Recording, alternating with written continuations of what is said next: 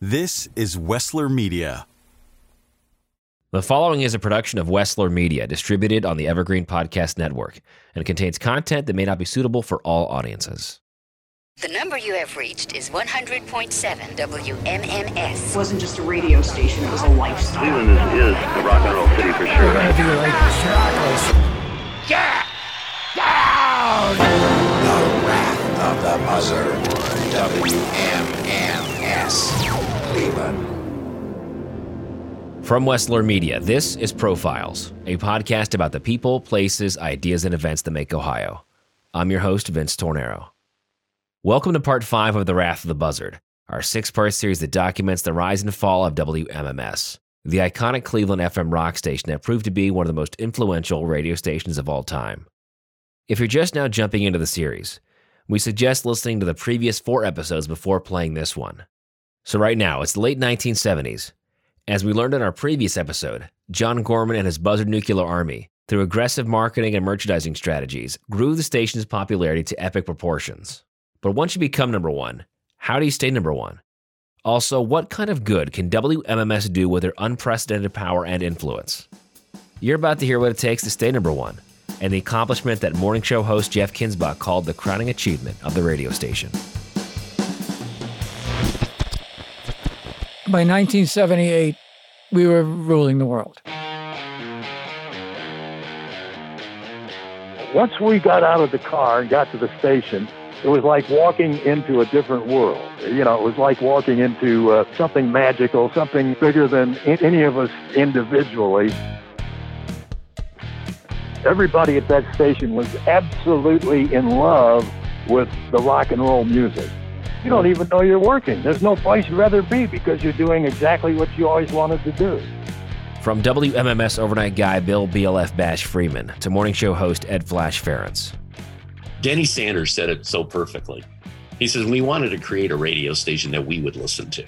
We always had the station on. We just ate, drank, slept, and thought about that radio station continuously. And it was part of its success. That's Denny Sanders, personality at MMS from 71 to 86. For example, a typical Saturday night is Murray would have a party up at his place, and, you know, you do what you do at a party, and then eventually we'd all cluster around couches and chairs and start talking about the station. We would hang out with each other on weekends. We would listen to each other's shows. Denny would say, hey, I like what you did in the morning. Did you hear what Matt the Cat did today? Yeah, I'm going to listen to him tomorrow. Kid Leo's premiering an album, world premiere exclusive. That was a big one that they always used to do. On a Saturday night or some Friday or Saturday night, I'd listen to BLF Bash from morning, noon, and night. You had a bunch of different personalities, all with the same mission. That was the beauty of it. We just were obsessed with making not only the number one station in Cleveland, but a major player nationally. Music director and personality Shelley Style. Every week we submitted our playlists to R&R, which was the big industry, newsletter. And 9 times out of 10, the next week, you saw our playlist duplicated across the country. And the record companies waited on us hand and foot as a result of that. And I'm not talking about little local guys. I'm talking about the head of A&R for Atlantic Records paying visits to MMS because we had so much power in terms of breaking new music.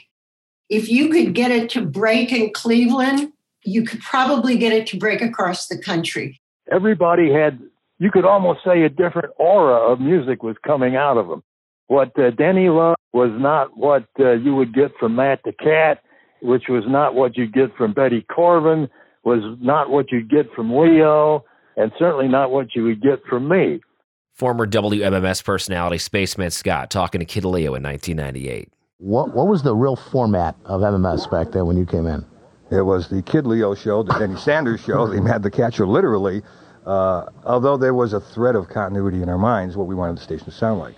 We really were kind of like, there's a phrase that they say in TV, a water cooler show, where people would gather around the water cooler at work or whatever you had, wherever you were, and talk about the shows. And they would, and MMS had that kind of charisma with people, and the people would talk about what we did.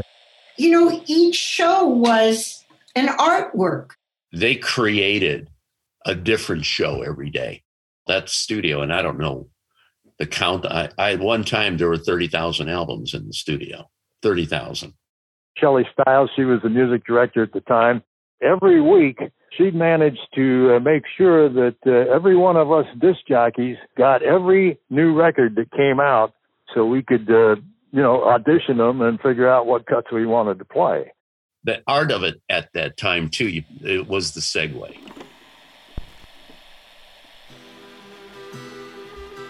You had a Yes album and a Pink Floyd, and you just found a nice mix where it would go on for 10, 15, 20 minutes. And it's almost like one album morphed into the next album. We wanted people not to be able to tell when one song ended and another began. You know, same beat, same tone, same everything. Going from one record to the next, you're running around the studio going, I know what that is. I know what that is. That's perfect. It's got the same beat. It's got this. It's got that. You grab it, and within 3 seconds of dead air, you've got it on the turntable. It was all instantaneous. It was all spontaneous. If you're having such a good time, you say, "Hey, I want to hear that song right now." I bet these people want to hear it too. Most of the time, it worked. When it didn't, you knew it, and you never did that again. There's one thing about a radio show. You're only as good as your last show. And if the last show sucked, or if there's anything that you didn't like about the last show, you sure as hell don't want to repeat that the next day. Every jock, every air personality had a special talent for coming up with the perfect segue. Denny was infamous for being the king of segues. Denny was the guru. Denny knew music better than anybody else at the radio station. He was just amazing. Put together incredible shows, did great interviews. This is WMMS in Cleveland, and it is my pleasure to have Joey Ramone and Johnny Ramone of the Ramones, and old friend Bob Seger. Bob, how you doing? Just fine. Well, it's my pleasure to be speaking with Jermaine Jackson. Hi, Denny. Hi, Alice. How are you? Real good. First of all, it's nice to have you back in Cleveland. Oh, Cleveland is a rock and roll city for sure. Oh, there is no doubt about that. The one and only Ozzy Osbourne. Hooray! Hey, Ozzy, thanks for stopping up. Morning show host Jeff Kinsbach. Denny was really a very brilliant guy. And I think John was a very fortunate person in the sense that he had such a great staff. And of course, you had Kid Leo, me and Flash, Matt the Cat, Betty Corvin, and tremendous amount of very talented people there. David Helton. John was a creative guy too. And Denny Sanders was a major, major help to him. Here's John Gorman, operations manager from 71 to 86. Denny and I, we'd run everything by one another because Denny knew me the longest. We had a reference point back in Boston. Everything that we did, we discussed. And then when we decided on it, we'd run it by the staff. And it'd be sort of probably like when a coach is meeting with a football team. And so much of what we did was also in the hall. We had very few formal programming meetings. We had dozens of hallway meetings. And that's made the difference. Everybody had input, and if we wanted to put input to the sales or marketing department, they listened to us, we listened to them. Everybody was on the same damn page. I think we had the largest staff of any radio station in America at one time. We had a promotion team. We had a marketing team. We had a full-time air staff. We had a full-time, part-time air staff. It was amazing to walk into a station in the morning and everybody's reading everybody else's mind. We're all thinking the same thing, and everybody has their own expertise, whether it's being a personality on the air, whether it's being a production director, whether it's being promotion and marketing. Everybody had their expertise, and everybody contributed to that station's success. These are microwave reflectors. We're going to go microwave from the new building when we go in the Cleveland Plaza in the beginning of the year, probably. giant barbecue grills. Coming to you live and direct from the new state-of-the-art studios of WMMS, high atop the Statler office tower in beautiful but dismally cloudy and wet downtown Cleveland. Originally, we were at 50th and Euclid. Then in 1978, we moved to the Statler office tower. And that was at Euclid and East 12th. It was an amazing station. When we got up to the Statler, the studios were beautiful. We were making money by then, and they outfitted the station properly. Statler office building in those days was part hotel and part office building. It was originally a hotel. And in those days, Cleveland wasn't a big hotel destination. So they decided to convert some of the floors to office, and one of them was where we were, up on the 12th floor. And not at on our floor, but a few floors down, there was a fire in the building. The station got smoky. Everybody left the facility, except me. I stayed on, and I just opened the window. I said, I'm not going anywhere. I got a show to do here. I figure, well, they'll put it out. It's a few floors down. What the hell can happen here?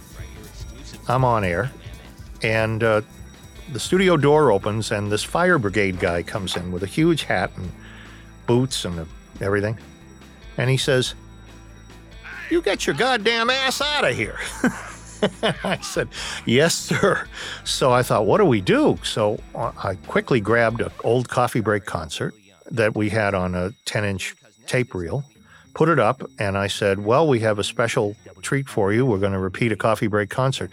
I mentioned nothing about the fire, and just put it on and left. And went down on the street with everybody else. They did an all clear, and we went back, and I went back up into the studio, and the tape was maybe a minute left. Okay, that's how close we got.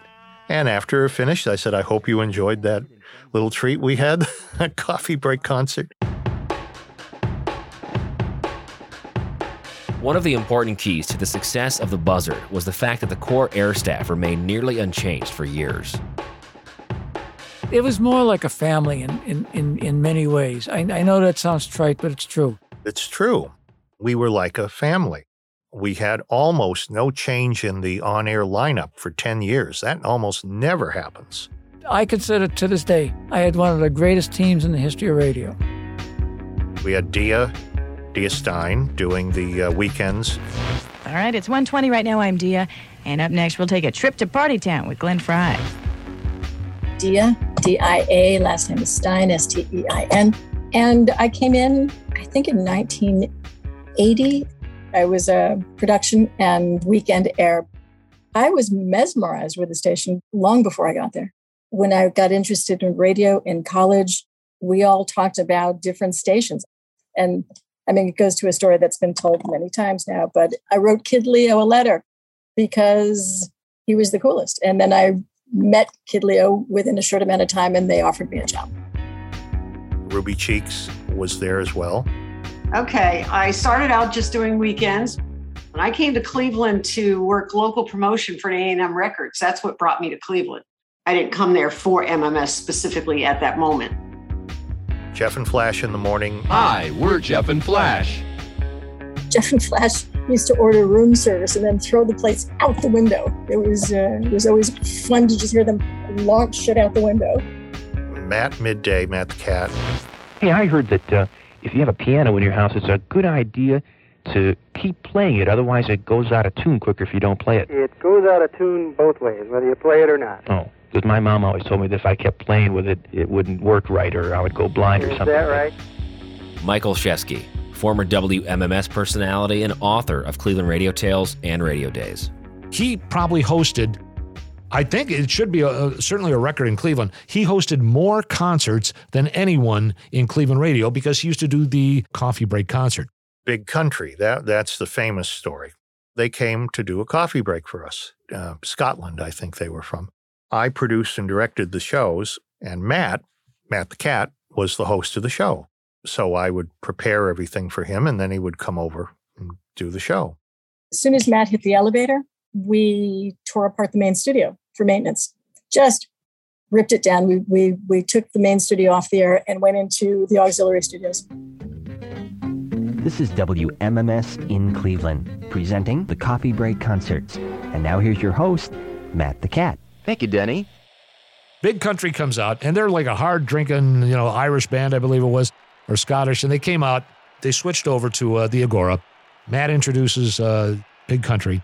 These guys had been drinking all night, and they were in no condition. They were in no condition to stand up. We're really hungover. We can't do anything. We're just too fucked up. Big Country did, I think, one song, and then all of a sudden announced on stage, "I'm sorry, we can't carry on," and left the stage. This is live radio. And you hear Matt on the air saying, "Wait, what? That's it? What are you doing?" And he said, "Okay, let's send this back to the studio." Now, there's no cell phones in those days, so it's not like I could reach into my pocket and call the station and say, "Hey, go back." And they had no phone. The Agora didn't have a telephone downstairs. I had to go over to the office, way on the other side of the club, and try to call the station. Well, during the Coffee Break concert, that's when we would clean the main control board in the main studio. So we had all the board apart. And when I called and said, we have to go back, throw it back, they said, we can't, the board's in pieces. So they quickly patched into the production studio, and I think we had 5 minutes of dead air or something like that. And that was it. And it's one of those funny things that happens when you're doing live radio. But needless to say, Big Country was dropped from the playlist after that. Kid Leo takes over next year.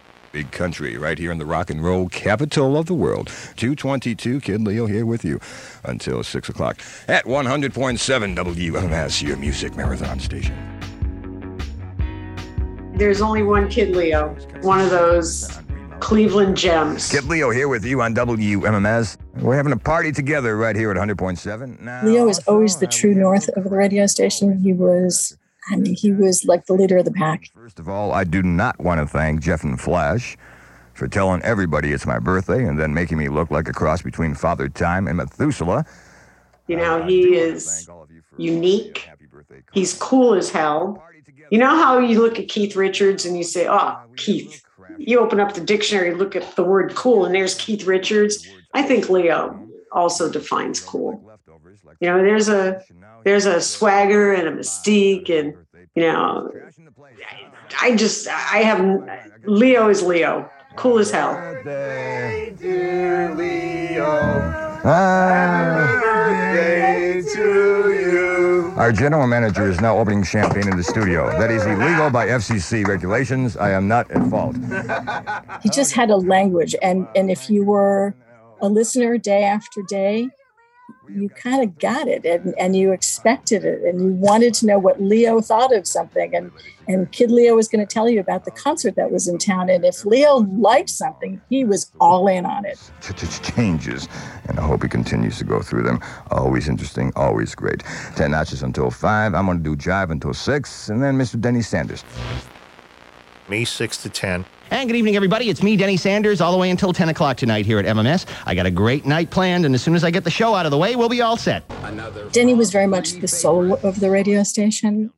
You were with Denny all the time. If he said something, he talked about something. And as an insider as a jock, Denny could do the mechanics of radio like no one else. Denny could talk up to a post the way nobody else could. He was really good at the mechanics of radio.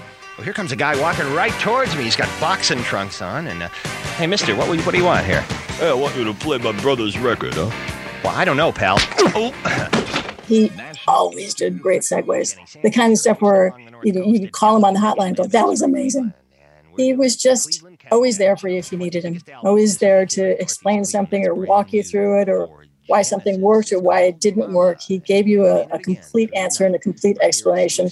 I remember the one thing that would drive me nuts is a song would be in its final decay, and Denny would be talking to you, and in your mind you'd be like, oh dear God, please cue up another record. Please cue up something. And never miss, but you'd be in a cold sweat thinking, please cue. We can hold that thought, Denny. Please go cue something up. but they don't get better than Denny. He's really a wonderful man. Summer. Had the Cars, Kansas, Pat Benatar, Three Dog Night. If you're a fan of Three Dog Night, stay tuned to MMS. We have some very exciting news. Betty Corvin tended to. If you happen to be paging through that WMMS 15th Anniversary Best Seats Concert Guide and you come across a picture of a really cute and innocent-looking young woman, that's not me, that's Dia. Mine's the one that says favorite food tamales next to it. Betty was there first, then Dia, then me. We were the Rock and Roll Girls. There was a whole campaign about the Rock and Roll Girls, and we owned it. We were awesome. I would say dynamic duo, but there were three of us. So the dynamic trio. And Bill Freeman overnight. Walking through the ruins, that is there. Hi, this is the Cleveland Breakout Show and the world-renowned BLF Bash here. That's Split Ends. And Bash, a style all to himself. The big BLF Bash hits you with a smashing sound. From your music marathon station, 100.7 there in your knob. And a drill-pack BLF Bash. And he had such a following. It's a different audience, certainly, than 2 to 6 in the afternoon. You know, people that are working the third shift. And they were so possessive of him. And it was wonderful. But he had a style that was so unique. Fire, that's a new one there from Kansas. And Rosalita, Bruce Springsteen, A Street Band, Lisa Price. I consider Bash probably one of the top 3 all-night people ever in radio. I mean, he was an incredible disc jockey. Incredible personality. Maybe I wonder if it's the same Gretchen, because she could have been trying to go to Kansas and maybe overshot it, because I was supposed to meet Gretchen in Kansas. We both entered in the sunflower seed spitting contest. Len Goldberg, of course, was the voice of the station. Welcome to a solid gold Sunday morning on WMMS, Cleveland. John put me on the weekend shift, and Boom was the one that was in the studio at the time, training me in the studio. He was in there, basically held my hand from that first day on, and forever I will be grateful and indebted to him. Boom was a lot of fun to work with. A lot of people thought he was a mean guy because he had this big beard and, he was kind of a, scruffy kind of guy. But he was fantastic to work with. He was. And when I was the production director, Boom would get off the air and I'd need him to voice some commercials and things. And after doing a 4-hour stint on the radio, Boom sometimes wasn't in the mood to do it. WMMS, Cleveland. Hey, not Cleveland, more like... No, I say Cleveland.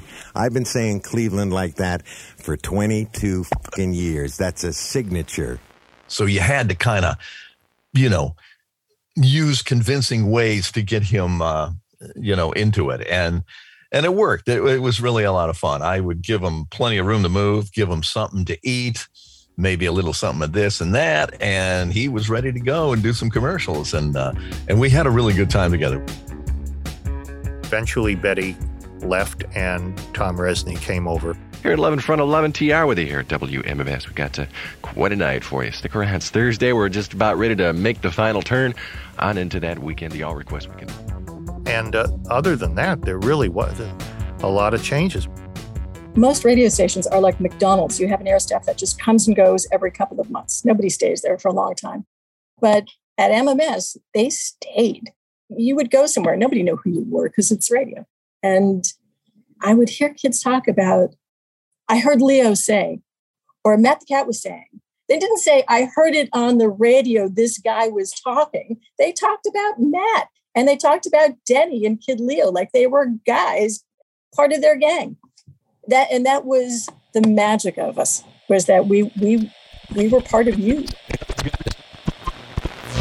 morning from the Buzzard Morning Zoo. Get up with the morning zoo. Get up in the morning, get up in Cleveland with WMMS.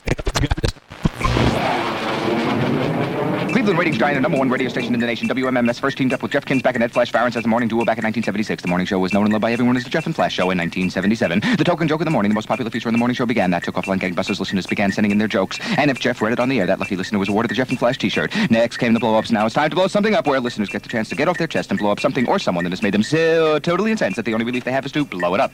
There's also great features like Let's Take a Shower, the morning mind exercise, and mystery oldie, and just more fun than your heart can stand. Jeff and Flash love to take vacations. In fact, in 1977, Jeff and Flash went to Jamaica, taking 250 elated listeners with them. The things that happened on that vacation would make your hair fall out. While in Jamaica, they totally trashed the hotel they were staying at. They threw TVs out of the windows, threw lawn chairs in the pools, and other harmless games of tomfoolery. No one was hurt, but they ended up getting kicked off the island of Jamaica and were told never to come back to Jamaica. As time went on, mornings became more and more important and eventually became the highest revenue generated, on the radio station. By about 1980, we took over the number one slot. And that was like, wow, this is cool. We finally got to number one. Now we have to hold on to it. In order to have a good product, a good house, a good building, you need a good foundation. And that foundation was built in the 70s. MMS in the morning in the 70s, even the late 70s, and what it became in the mid 80s were quite different. And there's various reasons for that. We added people. We had, my God, 5 voices at one time. It was Jeff and Flash, and then finally we had Kenny Clean. Now, if I gave up more love, it might leave me with none. But anyway, let's see just how much love this tune has as I lay it down. And Len Boom Boom Goldberg, he was the voice of the station. He had the booming voice. That's how he got it. He was kind of like the booth announcer, but at the same time, he was also part of the show. And he would always kind of sit back if we had a group going. But every once in a while, when there was a pause, Len would throw in a comment. And it was usually absolutely hilarious. I would always throw to him for the weather forecast because Len loved the weather. And he loved knowing about the weather and what was going to happen with the weather. So you could always throw it to Len, with that voice of God. It's currently 40 degrees in Columbus, 35 in Youngstown, 36 in the Akron-Canton area, 37 at Hopkins Airport, and 39 degrees now downtown. Ruby Cheeks was part of that. Basically, the show was Jeff and Flash, and I guess you could say Boom and I were a supporting cast. But, we all had our share of responsibility in making that show great. We probably peaked when Ruby was with us. Ruby was just a sassy girl, a lot of fun. It was the chemistry. And, you can't force that. You can't make that happen. It just did. Just like you can't force a relationship. You can't force the chemistry in the studio.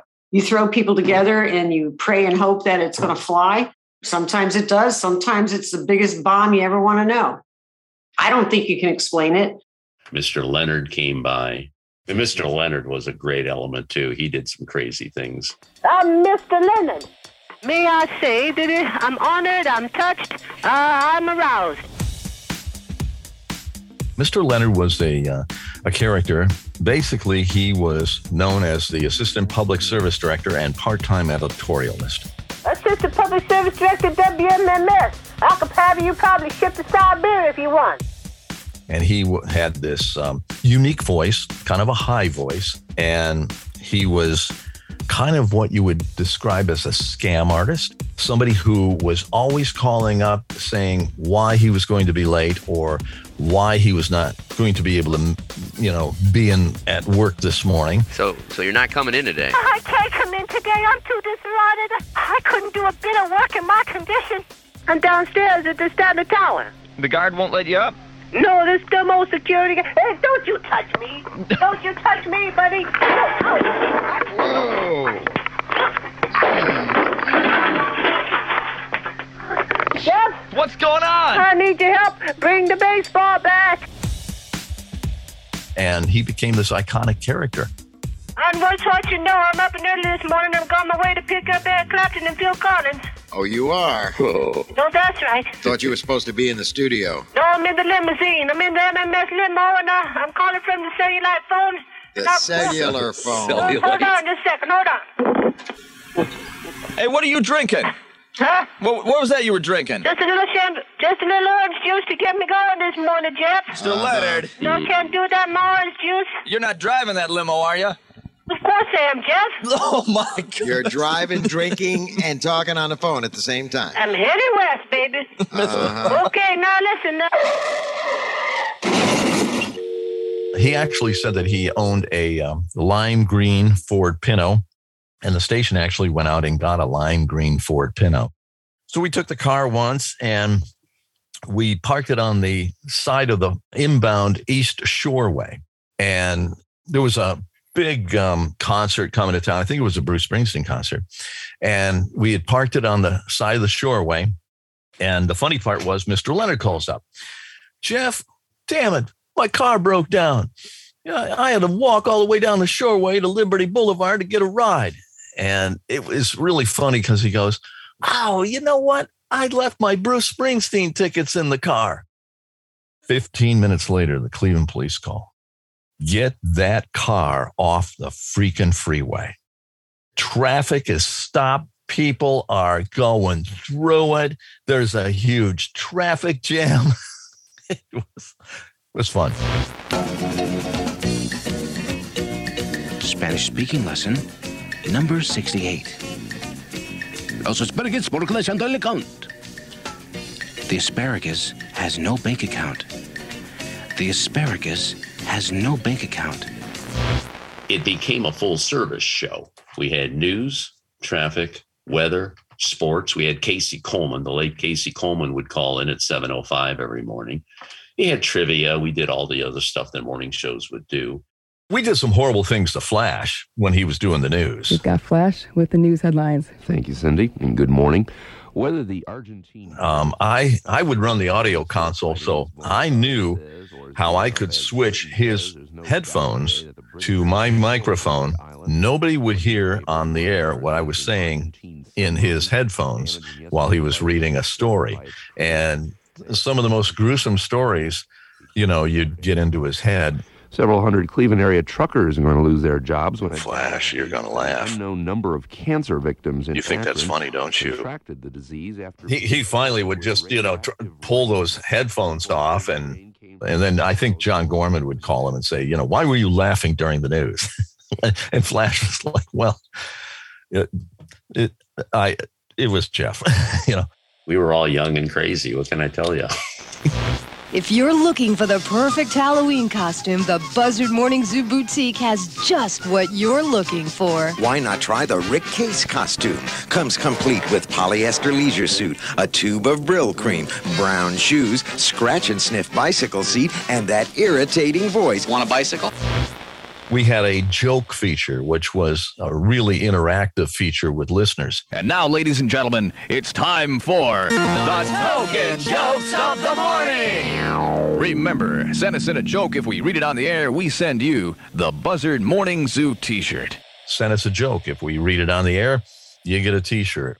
We got tons of jokes. We always had great jokes. A joint scientific venture, an American and a Czech scientist were sent into the wilderness to do some research. Failing to return on schedule, a search party was sent out to find him. The scientist's camp was found, but it was all torn up and destroyed. Continuing the search, the party came across two of the biggest bears that they've ever seen. Obviously fearing the worst, the leader of the search party decided they would kill the two bears. First, the leader decided they were going to open up the big female bear. Sure enough, out rolled the American scientist. "Oh my God," he exclaimed, "the check is in the mail." The token jokes of the morning, big part of the morning, that was at 8:15, and the blow-ups were at 7:45. The Morning Zoo presents Blow Something Up. The views of this feature are those of our listeners and aired solely for their entertainment. Let me tell you how the blow-up started. Back in the 70s, there was an organized crime war going on, and every other weekend, a car was being blown up. the mob was involved. It was front page news. And so we figured, why not? Let's start the blow-ups on MMS. It seems like every every morning in Cleveland, something's blowing up. Let's blow it up. So I came on the air one morning and I said, you know what? They're blowing up everything and anything around here. If you could blow something up, what would you blow up? And that started the blow-ups. You're on the air. What do you want to get rid of this morning? Yes, I'd like to blow up my mother. I would love to blow up my ex-fiancé. Hi, I'd like to blow up my real estate agent. I want to get rid of my supervisor. The blow-up's one of my favorites. One of my favorites. Basically, it was just, getting rid of something that made you mad or, pissed you off. What do you want to blow up? I want to blow up last week. I want to blow up the thief that stole my car, man. My lousy, good-for-nothing, low-life, snake-in-the-grass husband. My overreactive, paranoid, lazy wife. It was cathartic. You ready to push the button? Yeah, push the button. Okay. Yeah, I like to blow something up. I like to blow up an unmentionable radio personality. This guy, over the weekend, has placed a few bets with me, and he owes me about $600. Yeah, who's this, Vinny? So all these little elements started happening. It was monumental at that time. We did everything to the extreme.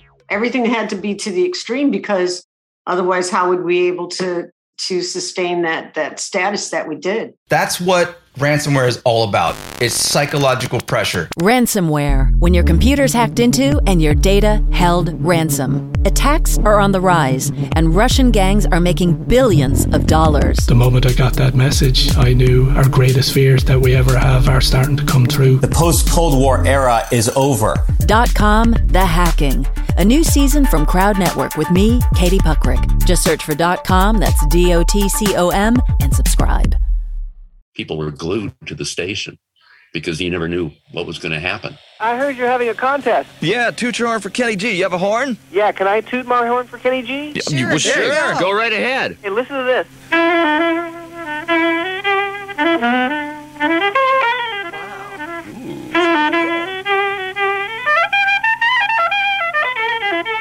That's great. Wow, that guy's good. Hey, how He was is. that? Who is this? Sorry, to be honest with you, this is Kenny G. Kenny G. All right. Hey, what are you doing on the phone this morning? We interacted with our audience really one-on-one, took a lot of phone calls, used the phone immensely. And of course, we had so many different stories and so many different things that our sense of humor keyed on. One day, I got a call. There was a slew of bank robberies. So I got a wire report that there was a bank robbery in Brecksville. So found out the name of the bank. I went in the phone book and I called the bank. Bank robber answers. Well, I didn't know that at first. I said, "Who are you?" He says, "I'm robbing the bank." I go, "Really?" So I started talking. He said, "Who are you?" I said, "I'm Ed Flash Ferentz." He said, "Oh, I listen to you. You listen to you guys." He's a fan, right? I started having this conversation. He's got, 5, 6, 7 hostages. He really didn't want to do any harm. He was just trying to get some attention. And he says, "By the way, he wanted to know if he could hear a request." And I said, "Well, okay, I guess you could. You're robbing a bank, and maybe if it's going to release the hostages." I said, if we play your song, will you release the hostages?" "Well, I don't know, but I got to hear the song." And it was Funeral for a Friend, Elton John. I'm thinking, oh, this is not going to turn out well. At that time, finally, the line was cut off. And he eventually gave up. It all worked out well. But the FBI wasn't too happy with me. Just one of those crazy days. Well, we had a lot of guests, and on occasion, I would get Ray Manzarek of The Doors. He would come through town, and I would get him on the show, which was really fantastic. He was great. One morning, I had a keyboard set up, and I had it right in front of his microphone. He comes in. He goes, "I'm not playing the keyboards. I'm not going to play any Doors songs." So anyway, he sits down. We get into this great conversation, and we're talking about the band, and he would tell us all this stuff about Jim Morrison and everything. It was just really hilarious. And I said to him, "Ray, you constructed so many great songs. How did you build these songs?" And he goes, "All right." And he starts playing how he built Light My Fire and how he needed an intro for it, and just shared all this with us on the air live. It was fantastic. Well, we're taking phone calls, and I get a phone call, and somebody says, hey, Richard Dreyfuss is in town and wants to come up and be on the show. Turns out Richard Dreyfuss had gotten in a limo to go over to Channel 5 for his interview, and the limo driver had us on MMS. Dreyfuss hears Ray Manzarek, hears me and Flash, and he goes, take me to that radio station. And sure enough, Richard Dreyfuss comes in. Probably one of the most memorable shows was Sam Kinison, and Dick Celeste was the governor of the state of Ohio. Well, he didn't know who Sam Kinison was. And so we sat him next to Sam Kinison. Governor, I want to introduce you to a close, warm, personal friend of the Buzzard Morning Zoo and probably the hottest comedian in the entire world right now, Sam Kinison. How are you, Governor? I'm fine. I've come here to stand by you and get behind you. Well, we're glad you're here in Cleveland, and we're glad you're gonna have a great time. You got a lot of fans here, starting right here at with this Buzzard Morning Zoo Crew Day. Oh yeah, these guys are my men. We came in here about a year ago when things started to rock and roll for me, and they were nice enough to open the studio and put me on the air. A lot of stations are kind of afraid to do that. They think I can't skate up to the edge and stop, but. Hey, listen, they're willing to put me on the air. Why should they put you on? Oh, man. That's the team today. I'll tell you, it's a real duo. The Governor and the Beast. Today on the zoo.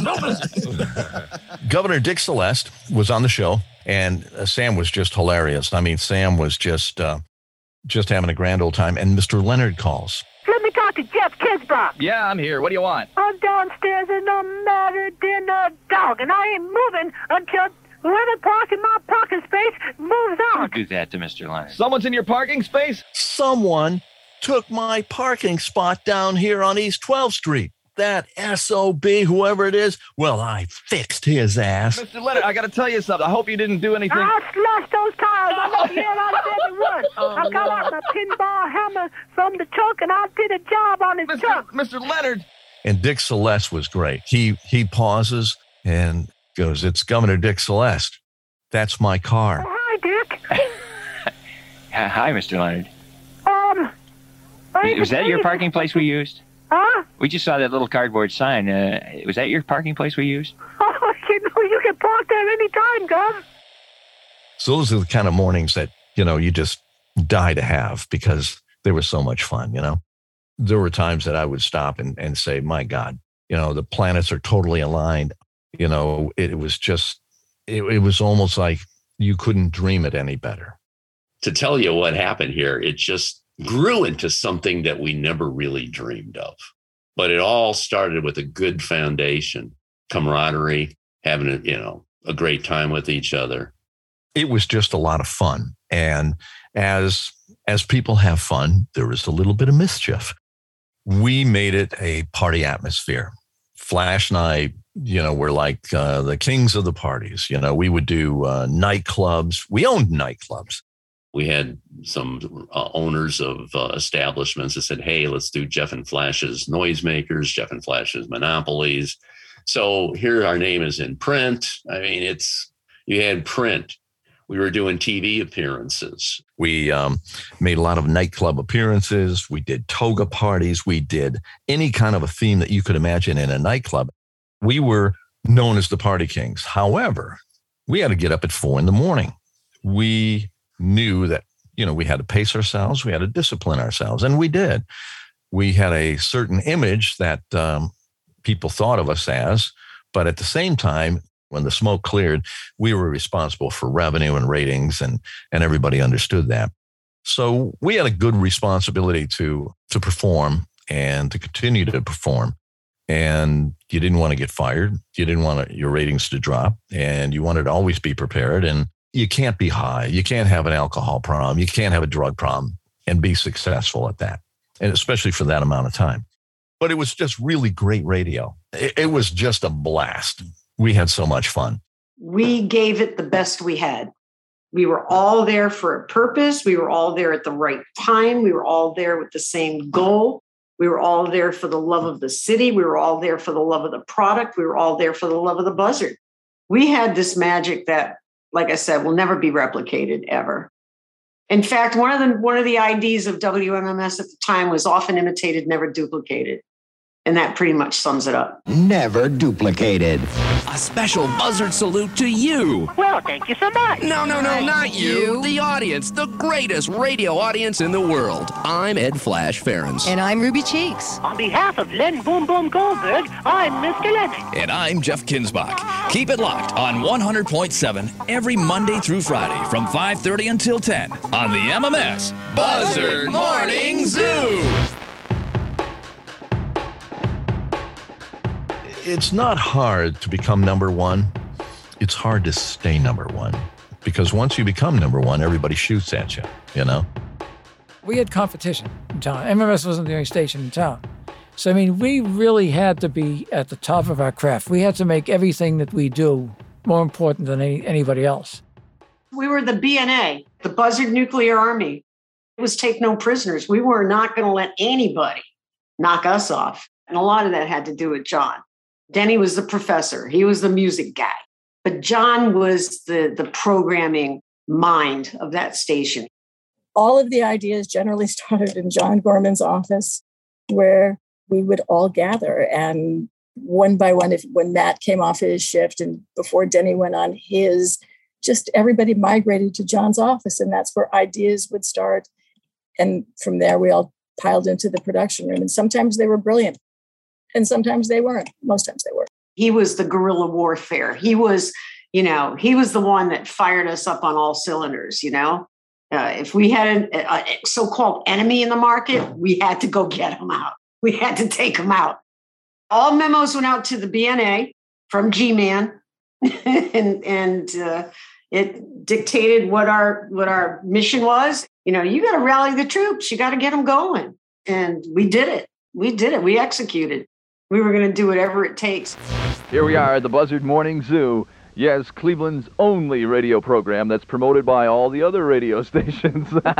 Thanks, guys. Really, you're doing a great job keeping us number one. 16 going on 20. I remember, memos, Leo putting out Sweet 16.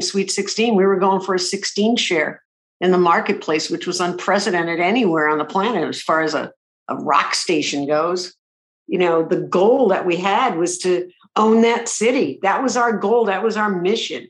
We didn't play games. We were serious. That city was ours, and no one was going to take it from us. We're warriors. We're the Buzzard Nuclear Army.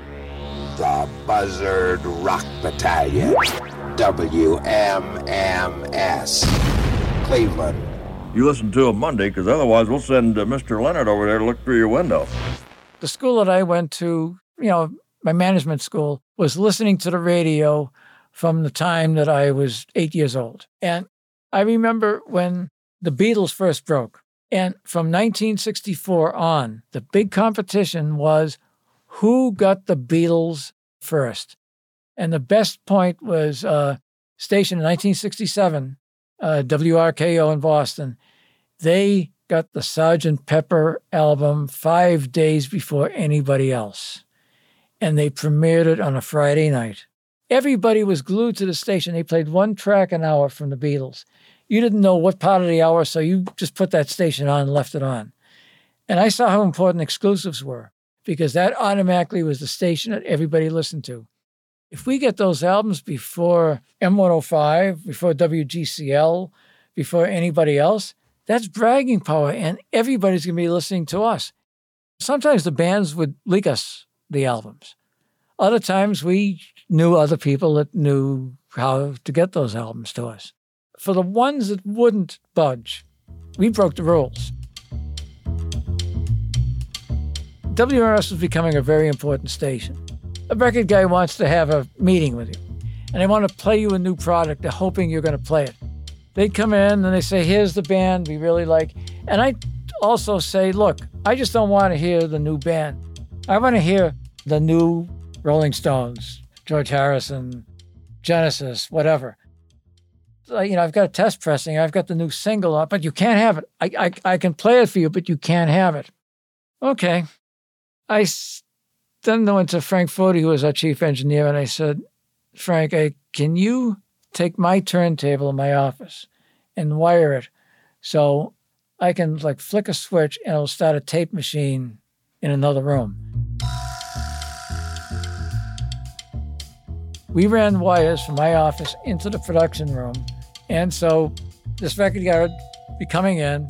I'd let our production director know, get ready, and it was automatically set up. So when I clicked that switch, it started the tape machine. The needle goes on. It's recording in the other room. This is going on. It's too easy. And then the record guys started getting wise. He must be taping this somewhere. And they started coming in tandem. Well, when I felt that they were getting suspicious, when they started doing the 2-in-1, we then rewired it to a tape machine on still another room. While one is playing me something, the other one, is talking to Leo, but then looks in the production room. They'd look and say, well, he doesn't have any tape machines going. When I'm playing this, there's no tape machine in his office that's going. And it was like, how in the world did they get that? We usually would do it exclusive on Friday night. All the record companies are closed, so they'd cease and desist. They're sending a telegram, but I'm not going to get it till Monday. And this was one thing that Carl Hirsch and Milton Maltz played along with too. If I was handed a cease and desist, only I was allowed to take it off. If they gave it to Carl Hirsch, they gave it to Kid Leo, they gave it to Denny Sanders, they gave it to Milton Maltz. Well, the rule is only I can do it. So I made myself invisible every weekend. And I won't answer my phone all weekend. People go looking for me. They can't find me. I go out the back door of my house. I do all those things so that I couldn't be found. Sometimes I just go out of town. Every other radio station in town is saying, how did MMS get this first? WMMS from Cleveland. That's brand new for Genesis. It's called Mama, and we'll be playing it again through the night right here exclusively at MMS. While they repeatedly broke ground with new music and fresh ideas, WMMS was about to start the process to break literal ground on what would become the crown jewel of this station's legacy. Cleveland was known for having these grandiose ideas. Whether it's a bridge from Cleveland to Canada, skyscrapers that are going to be built, and all these grandiose ideas about how we're going to bring Cleveland back from the dead. There was a person named Eddie Speisel who had an ad agency, and Eddie Speisel moved his agency to San Francisco. Out of the blue one day, I get this phone call from Eddie Speisel. And he starts explaining that, Bill Graham had made this major announcement. He's going to bring this Rock and Roll Hall of Fame to San Francisco. And the reason for it is that's where the San Francisco sound, Jefferson Airplane, Grateful Dead, Moby Grape, all that came out, Steve Miller. And he starts saying, Cleveland started it. Cleveland had Alan Freed. Cleveland had Bill Randall. Cleveland had rock and roll. I grew up, the first time I heard Elvis Presley, the first time when nobody else heard of him, Bill Randall was playing him. Alan Freed was playing all the black music that the white stations wouldn't play. And it's all this rock and roll. It's Cleveland deserves the Rock and Roll Hall of Fame. You guys do something. We'll get back to you. We'll think of something. It's one person we can talk to, and it's Ahmet Ertegun. Ahmet Ertegun was the president of Atlantic, and if you look at the history of Atlantic Records, they did more for rock and roll than any other label. He probably knows us as well as we know him, but nonetheless, we just can't call him up and say, hey, Ahmet, we need a favor. But Ahmet's assistant was a guy by the name of Tunç Erim. And Tunç Erim absolutely loved coming to Cleveland because Cleveland broke so many acts on Atlantic Records. And Tunç is the guy that you never hear about, but Tunç is the guy that does all the work, for Ahmet. We can call Tunç. So we call him up, explain the story, and he says, let me talk to Ahmet. 24 hours later, Tunç comes back and said, okay, what will Cleveland do to get the Rock and Roll Hall of Fame? My next call was to George Voinovich's office. He was the mayor at the time. And I'm trying to explain the importance of rock and roll and what it's going to bring to Cleveland. And I'm looking and it's just, his eyes are glazing over. He doesn't get it. And I finally say, ask your kids. He did. My call after that was to Dick Celeste, who was the governor at the time. I'm now in a position, I've got the top station in town, we carry a little bit of weight. Dick Celeste knew a little bit of rock and roll. He was a little more worldly in that regard. And so Celeste was, do you think this would be a tourist attraction? Do you think that would bring people to Cleveland? And I said, yes. Then I also called Budweiser, our largest advertiser, and said, can you help back this? So we put together this group. When there was word that they were looking for a location, who could do it better to sell Cleveland on rock and roll than MMS? I mean, we were on that from day one. It was probably one of the most successful and most well-coordinated campaigns ever that can be done in Cleveland radio. It was just one of those things. And when the USA Today newspaper came out, we were tipped off on that the night before that they were going to do a poll for the location for the Rock and Roll Hall of Fame.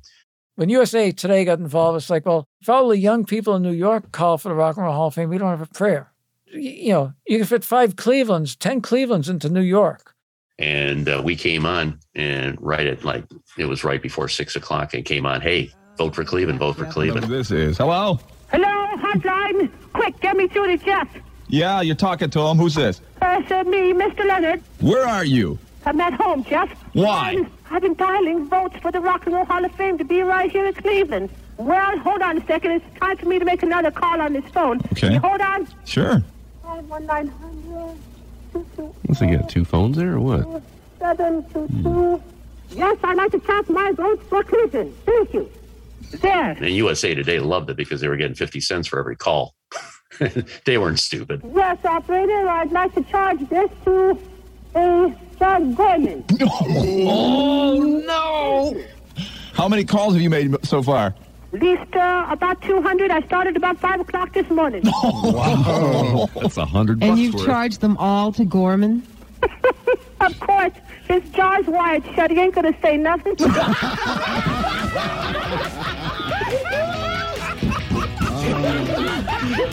Mr. Leonard. We just pounded it, and this is, mid-'80s when this is happening. And when you're number one, everybody listens to you. So all the stations in Cleveland, they said, hey, Jeff and Flash are talking about Cleveland getting the Rock Hall. Let's do the same thing. So all the stations, then TV picked up on it. So that's why we got, 120, 130,000 calls. Cleveland beat everybody on the calls. In fact, the USA did it a second time because they didn't believe that Cleveland could have gotten that many votes the first time. We embarrassed them. They had to pick Cleveland. There was no way out. But no city. I mean, think about New York, LA, Chicago, bigger populations. They didn't have that clout. But we did it. And we made it happen.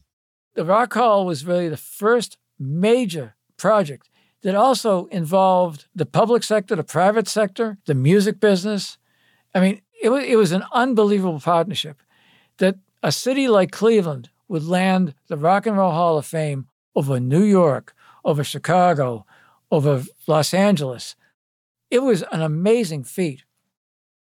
The reason why I have the Rock and Roll Hall of Fame, more so than WMS, more so than the governor, the mayor, and the private sector and all that, are the kids. Everybody that was listening, everybody that loved rock and roll in this town. It is the crowning glory of the radio station. It really is. There is no doubt about that. That was the diamond for sure. Cleveland was announced as the future home of the Rock and Roll Hall of Fame in 1986. After years of delays and speculations, it eventually opened in the fall of 1995. The radio station ignited the movement that provided the answer to the question, where should we put the Rock and Roll Hall? As you heard, it was and is an amazing feat. A crowning glory, the diamond, as Jeff Kinsbach put it. While music fans were excitedly thinking about walking through the doors of the Rock Hall, discontent was beginning to stir among the Buzzard nuclear army. No bird of prey can fly forever. That's next on the final episode of Profiles, The Wrath of the Buzzard. Buzzard Power. WMMS. Cleveland.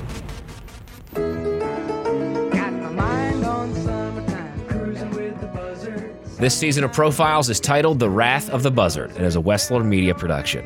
I'm Vince Tornero, host, executive producer, and interviewer, along with my dedicated producer and co-writer, Kevin Skuback. He edited, arranged, sound designed, and mixed this series, as well as recorded what he calls needle drop knockoffs for this production. Big thanks to all of our guests: Ruby Cheeks, Ed Flash Ferentz, Bill BLF Bash Freeman, John Gorman, Jeff Kinsbach, Michael Shesky, Denny Sanders, Dia Stein, and Shelley Style. Special thanks to two guys, John Gorman and Michael Shesky. They spent a lot of time with us and supplied much of the additional audio that you hear. Additional supporting audio also supplied by Denny Sanders, Joel Frensdorf, Art Volo, and Matt Wardlaw. Additional production audio from Universal Music Group and SoundSnap. Want to thank Alex Bevan for the use of the Buzzard song. That's our closing tune. If you like, there's a few more ways we'd recommend that you learn more about this great radio station. John Gorman's book, The Buzzard, and Michael Shesky's 2 books, Cleveland Radio Tales and Radio Days. If you can help it, do not buy it off Amazon. Support a great Cleveland publisher, Grain Company, by using the link in the show notes. This season's podcast cover art is an original creation by the artist David Helton. He's got some great merch and Buzzard shirts for sale. We've got links to those stores in the show notes, too. Time for some disclaimers. We are not affiliated, associated, authorized, endorsed by, or in any way officially connected with 100.7 WMMS, its ownership, or any of its subsidiaries or affiliates. Any audio, individuals, product names, logos, brands, and other trademarks or images featured on or referred to within this podcast or its website are the property of the respective trademark and copyright holders. Appearance on this podcast does not imply endorsement. Final notes. If you haven't already, leave us a 5-star rating and share this podcast with a friend or family member. For Westlaw Media, I'm Vince Tornero. Thanks for listening. And now, it's time for me to punch out, wash up, and head home.